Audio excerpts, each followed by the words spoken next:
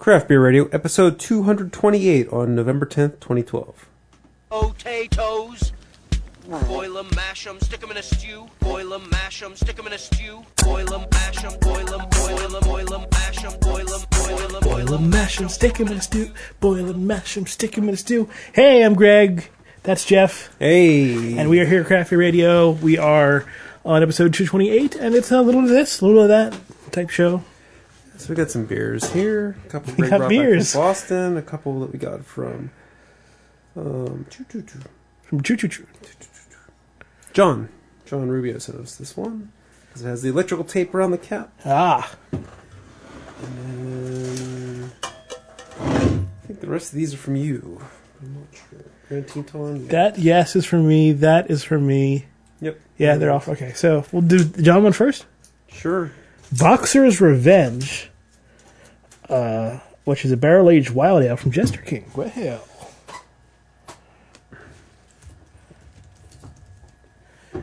Not potato beer. No. It's the only potato vodka, right? You make vodka out of potatoes. I think it's the only potato spirit that I know of. I'm sure someone has tried putting it in beer. Yeah. Let's see if I can find information about this Jester King beer. What was it called again? Boxer's Revenge. Boxer's. It's a mean-looking horse on it with a mustache. Found it. Okay, so this is original gravity 1.079, final gravity of 1.003, which translates to an alcohol by volume of 10.2%. It has hill country well water as its water, malted with organic Pilsner, organic two-row, organic wheat, and organic Karamunic malts, hopped with East Kent Goldings, Cascade, and Columbus hops, yeasted with a farmhouse yeast and wild yeast from the Texas Hill Country. So the bacteria in use is Lactobacillus and Pediococcus. Well, it smells good. Has a tart, tangy, perhaps a bit funky, leathery aroma on it. Smells kind of like alembic. It reminds me of drinking a Cantillon a bit from just sniffing it. It's matured in oak whiskey and wine barrels with multiple strains of wild yeast and bacteria. That's it's kind of so. I mean, it's got farmhouse yeast, a wild yeast, lacto, and pedio. That's a lot of stuff to throw into a beer, and what you can actually tell if you look at the head. The head is, it's not this sort of uniform kind of bubbles all mashed together. It's a bunch of bigger bubbles with very loose. Yeah. Loose head. It looks almost like blowing bubbles in your milk type bubbles. That's a good description of it. Or soapy. It almost looks sort of the soapy. Yeah, kind of. It looks like soapy suds. Aroma on it is. I'm excited. I like it. I like when the beer smells like that.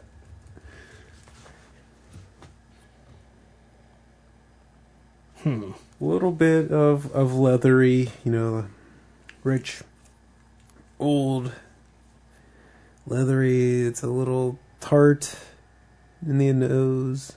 I don't know. It's actually the aroma's kind of getting a little more muddy on me. I'm not smelling it as clearly as I did at first. Now, the interesting thing about Pediococcus is it's a family in the Lactobacillus family. It is actually one that's used for inoculants, things like probiotics. Mm-hmm. It's used in the creation of cheeses and yogurts and sauerkraut. Sauerkraut uses primarily pedio.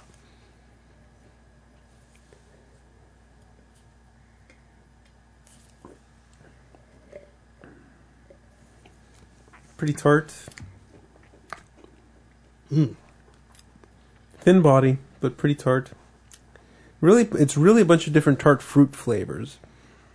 I'm getting some cherry, lots of cherry late in the taste, but earlier on I was getting some pear, just all kinds of really fruity, and fairly acidic fruit flavors in here.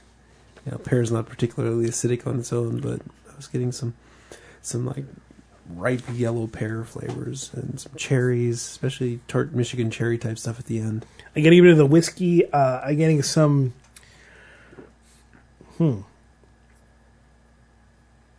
I'm trying to get some of the stuff out of my head that I was Are you reading. sure this thing's 10%? That's crazy. It doesn't taste anything like that. It's the Hill County well water. Oh. It changes the way you perceive the alcohol. No, yeah, the vanilla. I'm getting some vanilla. I'm getting some oaky quality there. The label has it weighing in at 9.4. And I'm not trying to nitpick. I think it tastes more like a 6% beer. I'm just going by the beer. website. Yeah. Just it hides it. It doesn't taste big. We'll see after a few more sips whether we start feeling big, though.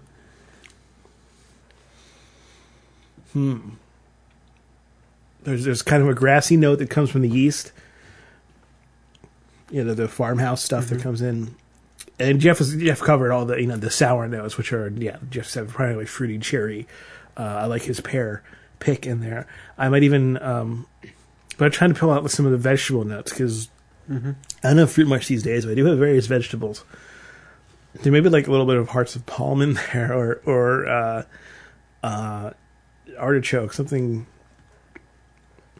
not quite sweet, but a little bit, has some sugars in it, but not a lot.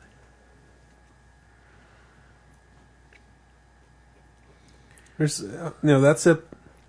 I was getting, sour. It was actually turning a little bit bitter on me. Maybe something like some arugula or something like that. I was getting a little like tart, bitterness from like the arugula type flavor.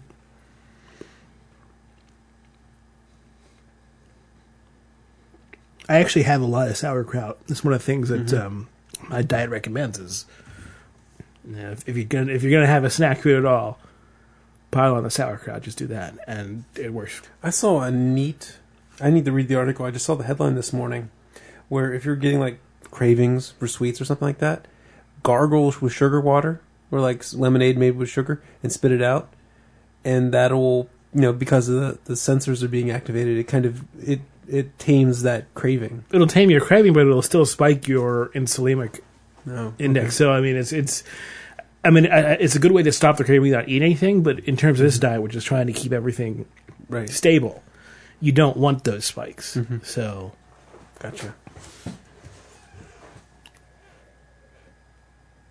So for someone who's just on a pure calorie diet, like I was, maybe gargling with sugar water is a way to tame those cravings.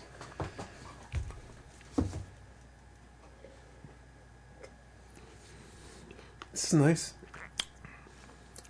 Get a little more funkier on the nose. it has interesting kind of. I think the reason why I'm going to vegetables so much is because that aftertaste is very vegetable-y, very kind of earthy. Not, it doesn't go so far into leathery, but it does give you this kind of grassy notes. It's this continually grassy, this sort of greenish, almost texture. It's almost spinach-like. Yeah. Very interesting. It's very. They call it a wild ale. I mean, that you can tell this beer is alive. It's got all those little things going on in it that makes it very much a beer that's it's going different places and Getting a lot of like the acidity, the mouthfeel. It's reminding me a lot of grapefruit juice. yeah, Now also. pretty good. Pretty good. I'm a fan. Yeah, Jester King. Yeah, it's pretty good. I mean, after finishing my sample there, maybe not as good as, a great Cantillon Lambic, but it's pretty good. Cantillon's had hundreds of years to get their strain exactly how they want it. This is a wild Texas Hill County strain. Probably not quite as pure as the Cantillon strains they have picked. Yeah, they haven't been cultivating chocolate. We got chocolate, we got Imperial Stout, and what's this one? This one's your Some sort of Jolly pumpkin Pumpkin. juices. Well, this was the one. This is a collaboration, right? Between Yes. Maui and Jolly Pumpkin. Let's save that one for now. All right, what's Let's next? do the Slum Brew Porter Square Porter. So I was recently in Boston, and Wasn't able to bring back that many beers simply because didn't have the bag space for it, and they're not too keen on you bringing them on board planes. Apparently, terrorists are going to use beers now. So, but I was able to go to a place that the listener recommended to me. It was a very cool place, and there were some tweets from there up on it, and so I got a couple beers, and one of them I wanted to get at least one Massachusetts beer. That's something that we also can't get here. And so which one was this? This was the Porter Square Porter. Porter Square Porter. Yeah, okay. You figure if there's a Porter Square somewhere near your brewery, you got to name your porter after it. I mean, that's just logical, right? So original gravity 1.065, estimated alcohol by volume of 6.5. They give you their mash temperature here. This is new, 155 degrees. Not much of a surprise there. IBUs at 31, hopped with Columbus. And Actually, it's a couple degrees higher than your default run-of-the-mill mash temperature, so it might help someone. What did we mash the porter at? Well, we didn't mash the porter, right? But we didn't mash. But would we have? 152, 153. So it's only 2 degrees, but you can get some different. That would make it. See, I should know this. Mm-hmm. It's either more fermentable or less fermentable. I'm gonna go with more fermentable. You're either right or you're wrong. Yeah, I am. Why can't I remember that right now? You know why? Because I don't do all grain recipe formulation all that often. So again, hopped with Columbus and Fuggles, and here's the grain profile. Lots of different grain in here: Pale 2 Row, chocolate malt, black patent, special B, carafa, crystal malts, and it has also added to it as adjunct flaked oats, barley, and lactose. Don't forget the cocoa nibs. And cocoa nibs? And cocoa powder. And cocoa powder? Yep. That's what the label says. That's true. That was just the grain profile. Okay. But lactose is not a grain, so I don't understand why they put that in there. That's what happens when you let the marketing people write the website. Rooted cocoa powder, conditioned with cocoa nibs from Taza Chocolate. These are the... Yes. Yeah, same company that you got. Same company we got from. these chocolates that we had in the post show last time from. So, good chocolates. Mexican. The Mexican style. Mexican style, yes. Grainy. It was stone ground, yeah. It was like almost like eating, for people that don't listen, it was a very gritty, it was, how would you describe that? What else is like that? Other than like having sand in your chocolate. I'm trying to think what other food, not really cornmeal, because cornmeal doesn't have that hard grit still. I mean, it can if you don't soak it hard enough, right? But, tapioca isn't quite the same thing. Yeah, I can't think of anything that was really like it. I mean, it was a little bit like, basically a nice chocolate with a bit of a grittiness to it but it was an attractive grittiness. Yeah. Rustic. Mm-hmm. It didn't flow like a Hershey's. It wasn't like this. Yeah. Or a Godiva or something along those lines. But it was just as good, if not better. Oh, that almond one was so good. Oh, man. Wish I had more of that. You have family there. They could always get you some more. It's a long drive for them. How is it? It's about a half hour for me. Smells good. Smells nice and dark and... Yeah, I got a lot of cocoa at first. Now that I've stuck my nose in the glass for a while, I'm not smelling it as much. Now I'm smelling a little bit. I'm getting a little bit more of the deeper notes of the chocolate. But I'm actually smelling a lot of the chocolate malt. Some of that roastiness is coming through. Wow. I go into the flavor here. Well, hell. Okay, Slim Brew, you showed me what's up. Is this what you wanted to make? Kind of, yeah. This is what I was going for. Ooh. It's a nice bit of chocolate there. It's got... The chocolates are just kind of balancing the astringency of the porter, so neither is going too far. Mm-hmm. It's not a decadent... I mean, I don't know. You one of the words you described, you wanted your porter would be decadent. And, I'm not really feeling this one is fitting that term. This one's a little... It's not decadent chocolat would be a good example of sort of a decadent beer, and this is more just kind of it's nearing the bitter edge with its chocolate and going towards a kind of coffee like flavor without quite hitting it. But it's that deep roastiness that is it's a kind of decadence in a way. It's so luscious and sweet. It's not velvety. I'm wondering. I'm almost wishing I didn't know it was in here because I'm like thinking about the lactose, and I think it's apparent, but I also think that it is not quite how I expect lactose to come across. It almost is like a lighter dose of lactose, so it's not that big, full mouth feel, but you get a little bit of how to describe. Now I'm gonna guess that the lactose is in there because I know that like the salt and pepper chocolate can get a little bitter near the edge. I'm guessing the lactose in here sort of balance out some of that bitterness to put a sweet edge on that end. Yeah, maybe that's it. I mean, lactose is not a sweet sugar, right? I mean, if you taste powdered lactose, I mean, it is just barely sweet compared to. But it's enough, and it gives it doesn't.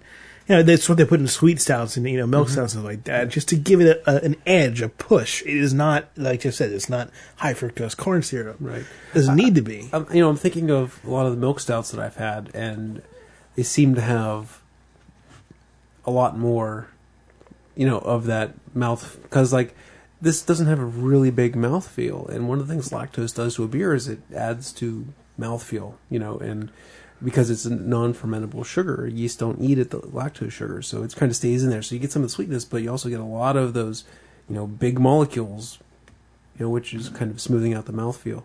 And this one has a thinner mouthfeel, so I'm getting a little bit of that flavor, but I'm not getting all the other things that I've been conditioned to expect with lactose. So it's kind of interesting, just kind of want to point that out. I wonder what's going on at the molecular level. I wonder whether there's some binding going on with the lactose too. It's the chocolate.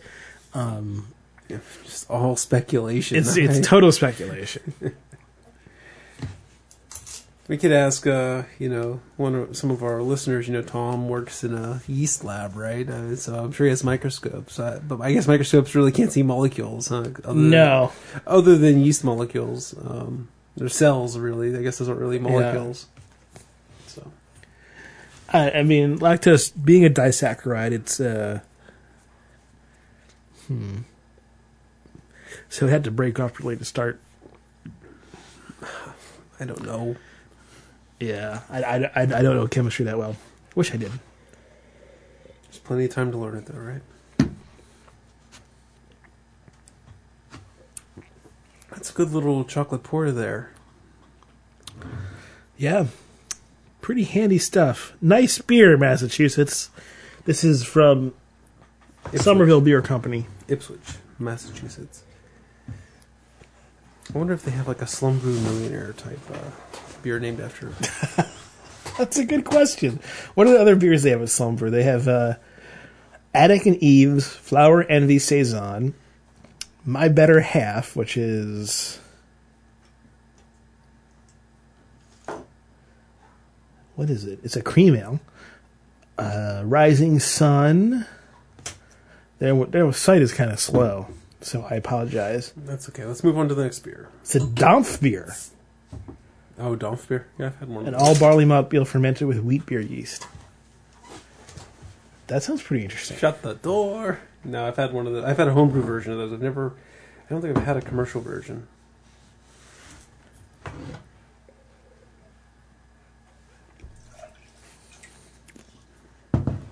And of course, they have an IPA.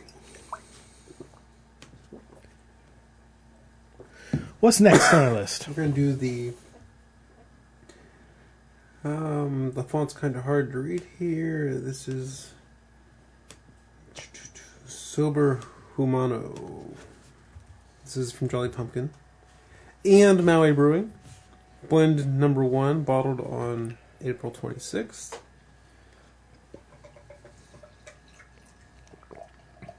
I don't see this on their site.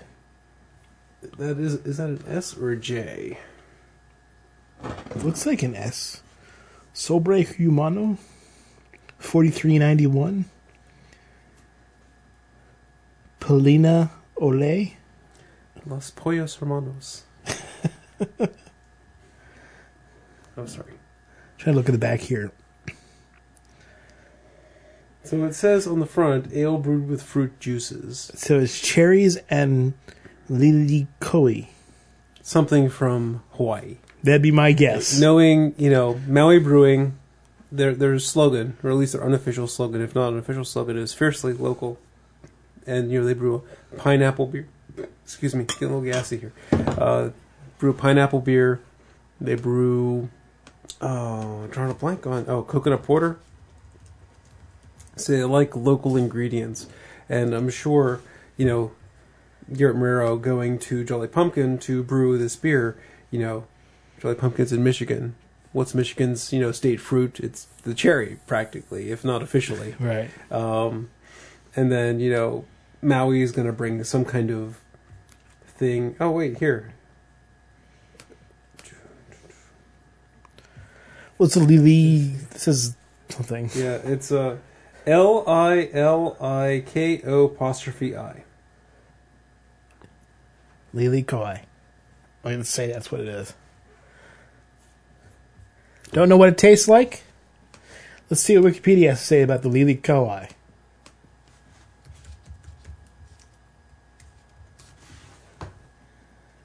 Oh, passion fruit. Oh, okay. Oh, and it wasn't Garrett. One of the brewers named John was the guy who went to Michigan to brew this beer. So we know what passion fruit tastes like. It's kind of this gross looking fruit, but it tastes good. I've never had it. I've never seen it like in the full thing. Passion fruit I've seen it's mostly been dried. It's kind of. I think it's related to the pomegranate, and this is what it looks like inside. Yes, I've definitely never seen one of those. So cool. I don't know if you ever played with pomegranate. Those are fun fruits, and they have little globules of things, and so they're kind of like nature's candy. But passion fruit, it looks gross and yellow and black and weird, but it sure does taste good. I think a good example of fruit that most of us are probably familiar with is kiwi. Kiwi looks pretty gross. It sure does taste good. Oh, I didn't pour you any beer, did I? No. Holy asshole. Keeping it all for myself. It's par for the course. Yeah. Keeping it all for myself. Sorry about that. Okay, so this is about the same color as the Jester King, right? It's sort of a reddish orange. But it's got a much fuller head, a much more beer-like head on it. Definitely you got some, the fruits and the aroma, and you're getting something tropical. So even if you don't know what passion fruit is, you're smelling something, and you're smelling something citric and tropical in there. And if you have had dried passion fruit, or I guess most recently I've had chocolate-covered passion fruit. And it's very similar. It's a distinctive smell if you have had passion fruit. So they call this a wild ale. Apparently, at least beer advocates call it a wild ale. So similar, I guess, to the Jester King. We actually got something of a show here, even though it was an accidental theme. Yeah. Okay. Did you know that Maui Brewing Company and Jolly Pumpkin are 4,391 miles away from each other? I figured it was about that much. I about 95 miles? Yeah, I didn't know the exact number, but I figured about 4,000 is what I would have said. All right. Yeah, this in the 4 to 5K, yeah. Yeah, the passion fruit definitely dominates the aroma. I'm not smelling cherries so much. I'm not smelling anything really too malty. I mean, maybe there's some supporting smells there that are, malty, but, passion fruit's taking the lead on the aroma. Yes, I agree.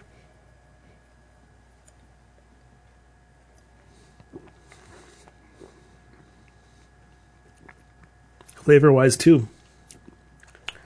Although, wow, big sour kick the cherries are fighting it out. I mean, Michigan cherries can be pretty tart, and I think that they're playing a role, but maybe not in passion fruit's taking the fruit part of the flavor. Yeah. And then the cherries are giving this tart, which, like you said, Beer Advocate mentions a wild ale.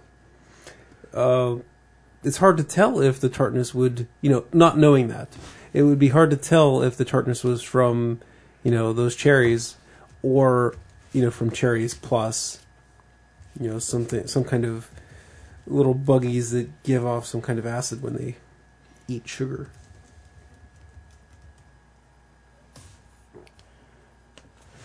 Have you heard of this thing called miracle fruit? I have heard of miracle fruit. I was thinking about buying some of that and trying it out. It'd be especially weird on this show. So miracle fruit has this interesting dynamic in which it turns off the parts of your tongue that taste bitter. Beer might just be gross. It might be gross, but it might be worth checking out. It lasts for about 20 minutes when you have it. It's something called Miraculin. It's the name of the chemical. It's right next on the periodic table next to unobtainium. So I mean, it's one of those things where you can apparently, like, something's really bitter, you can have some of that and it'll just go down. Like, I've seen people eating lemons and stuff, after taking miracle fruit, and lemons just taste like sweet candy, So it's been something I've wanted to try. I'll get some. Okay, that sounds cool. Yeah, that'll be. We'll have to figure out what kind of show. I think we'll definitely have to have Budweiser as one of the beers. Let me see what. I mean, I looked for it once. It was kind of expensive. Okay. Miracle fruit. Let's see here. So it's on Amazon. Yeah. So there's some tablets here. Miracle fruit tablets, and you probably take 2, and there are 10 of them, and it's $15. Mm-hmm. So, yeah, no, I'll get some. Ew, the inside of this cap, I think. Yeah, this one's from the Jolly Pumpkin. Yeah, there's some stuff around the. If you look at the edge of the. Yeah, there's some waxy, goopy. It's yeast. It's just yeast. Yeast isn't typically waxy and goopy like that. It looks more like earwax, but let's see what it tastes like. Earwax tastes nasty. I have tried that one, and ooh, that's not a good idea. I don't think I've tasted it. I think the smell keeps me away. But I have had Marmite, and Marmite is so much better than earwax. I wasn't comparing it to earwax. I was comparing it to the goop inside the cap here. I'm not getting much flavor off this goop. Yeah, not as yeast. much as Marmite, but yeah.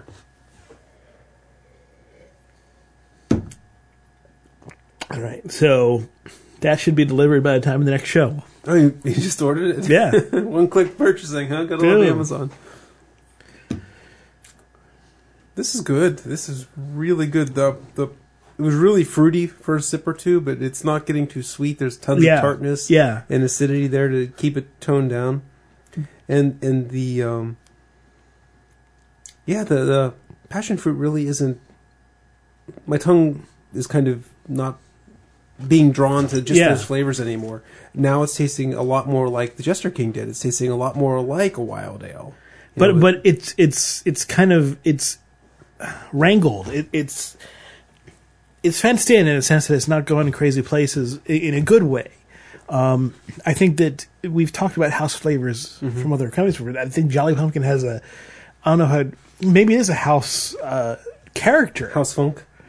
And it's a really good character. They bring it. Every one of their beers is aged, barrel aged, and bottle conditioned, and everything has this kind of it's sort of this well cordoned off area that everything parties in, but doesn't really go overboard.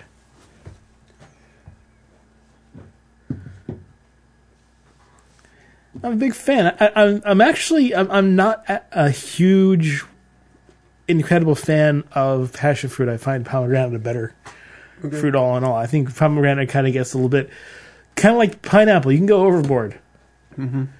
But I like what it's doing here. I think this would be a nice beer to sit down and have over the course of 2 or 3 hours, because it's a sour one. It'll take you a while. And it's a big old 22-ounce bottle. Yeah, no, this is tasty. This is, when you said reined in, a little more confined. It compared to, what's the last sour beer we've had? The Jester King. So that's where I'm drawing comparisons. Yeah. The Jester King was a little more wild. Wild's a horrible word to use there. Out of control. It was going more places, and it didn't portray such a complete and compelling flavor overall as this one. Where this one is, more reined in, like you said, and what it's showing you is really good. Yeah, I've talked about how my favorite Jolly Pumpkin beer and my favorite beer of all time, the Beer to Mars, is a beer that takes you on a journey and a beer that tells a story. And you can say this one tells a story too. They all sort of tell a story, but this one goes on less tangents, less wild tangents into weird areas. Whereas the Jester King definitely goes on, it'll have a flying monkey, a flying ghost monkey fly across just for the hell of it. It'll throw breasts in the scene just because. So there's your difference there. It's your Leslie Nielsen of sour beers. Which y'all know, we're all, listen, what does he say? Damn it. An airplane. He says it like 3 times. I'm not sure what you're talking about. He comes in right before they're about to land and says, we're all counting on you. Good luck. And then as they're landing and everything's going crazy, he walks in and says, I want y'all to know we're all counting on you. Good luck. And they've landed. He just says, I want y'all to know we're all counting on you. Airplane, that classic that everyone's seen, so I shouldn't even quote it because I do a horrible job of it. All right, so we're going to Grand Teton Brewing Company. This is Black Cauldron Imperial Stout. Grand Tetons? Why? Those are out there in Wyoming. Yep. We were there. That was when... Back when Anheuser-Busch. Back when Anheuser-Busch... And it's cool. It's a really cool company, even though they still produced, for the most part, pretty crappy beer. They were really cool. Grand Teton Brewing Company technically is on Old Jackson Highway in Victor, Idaho. This is their Black Cauldron, which is an Imperial Stout. 8% alcohol by volume. 22 degrees is their starting gravity. The original gravity of 20 Plato were 1.080. IBU's 43, hot with Nugget and Cascade, malted with Idaho 2-row brewers, Caramunic, Carafa Special, and Beechwood Smoked. I don't think Beechwood Smoking adds much to the party, but... Well, Beechwood's a neutral... Beechwood aging doesn't add anything. Well, Beechwood as an aging element is a neutral wood. But when you burn it, it's probably not going to be so neutral. I think it's going to give you something. It's not going to be, It's not mesquite. Barbecue. Yeah, but it's going to be something. It's going to give you some smoky character. That's a different smell from what we've been smelling tonight. No mistaking that for an Imperial Stout. Wow. Okay, so this is the Dark Knight of Beers. Black with a tan head to it. See, now I'm wishing I didn't know there was smoked malt in here, because I'm smelling smoked malt, and I'd love to know if I'd picked that up the same way not knowing. Do you want me to hold off on the explanations before you smell it? From now on? It really depends on the scenario, right? Well, sometimes you don't even listen to what I say, and sometimes you do. It just happened to be that I asked you a question about it, and so... You just need to work on ignoring it more. Yeah, exactly. What do we smell? We smell roasted malt, but in that way that Imperial Stouts make them smell. And what do I mean by that? Let me see if I can find some words. It's more potent. While not smelling like soy sauce, I think soy sauce is a good way to think about it. How umami. Distilled down it is, and potent, and so yes, yeah, I'm with you there. It gets as you smell soy sauce, you get this kind of this big whiff of the aroma that it feels powerful, and it's the same off of this. You kind of get this whiff of it. You can feel the chemical cloud going through your system. You can just smell the potency of it. And, some of the flavors that are in there, there's probably a little bit of raisins, a little bit of licorice. There's that smoked malt, and I think there's definitely a smoke character coming up in the nose on this also. It smells wonderful.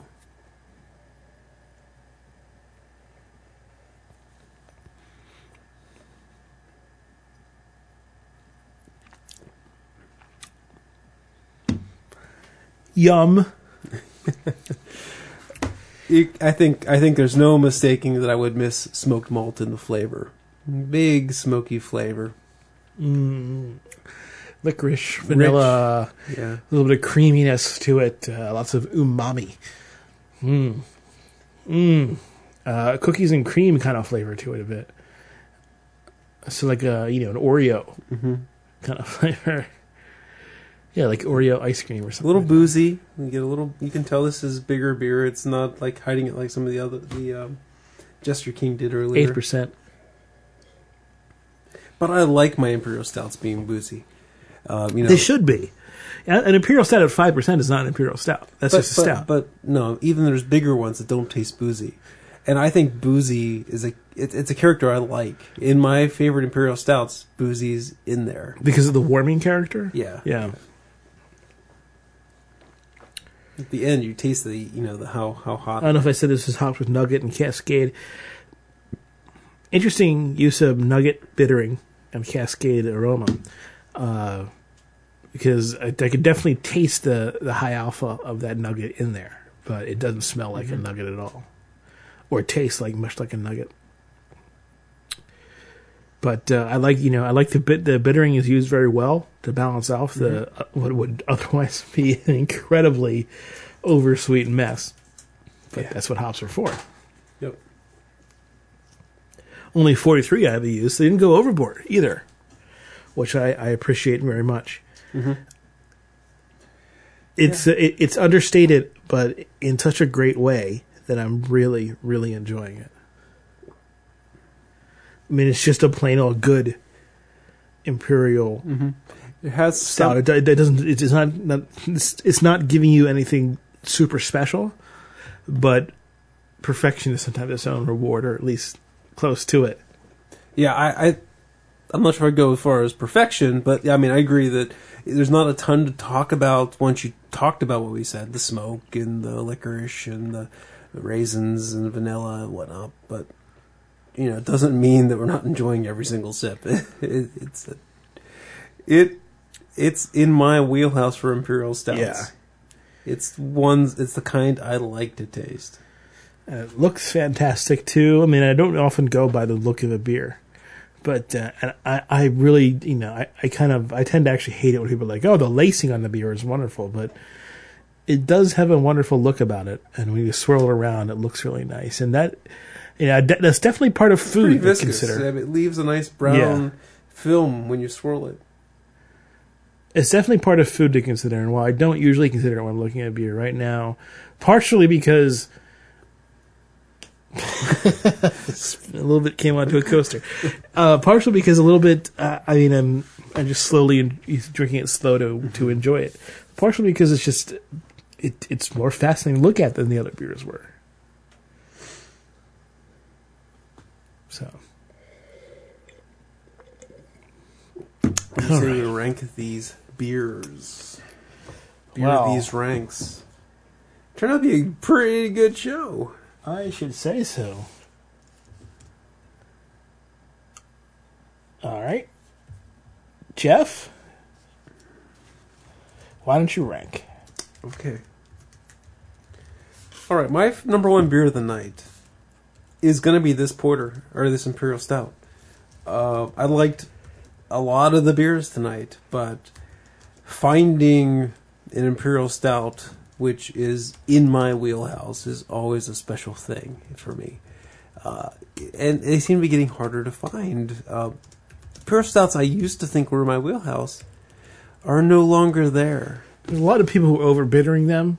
There's a lot of people who are trying to go experimental with them. I think my taste might have changed, but like, I don't think. Well, it's hard to say. Just from my old Rasputin does not taste the same to me as it used to. Mm-hmm.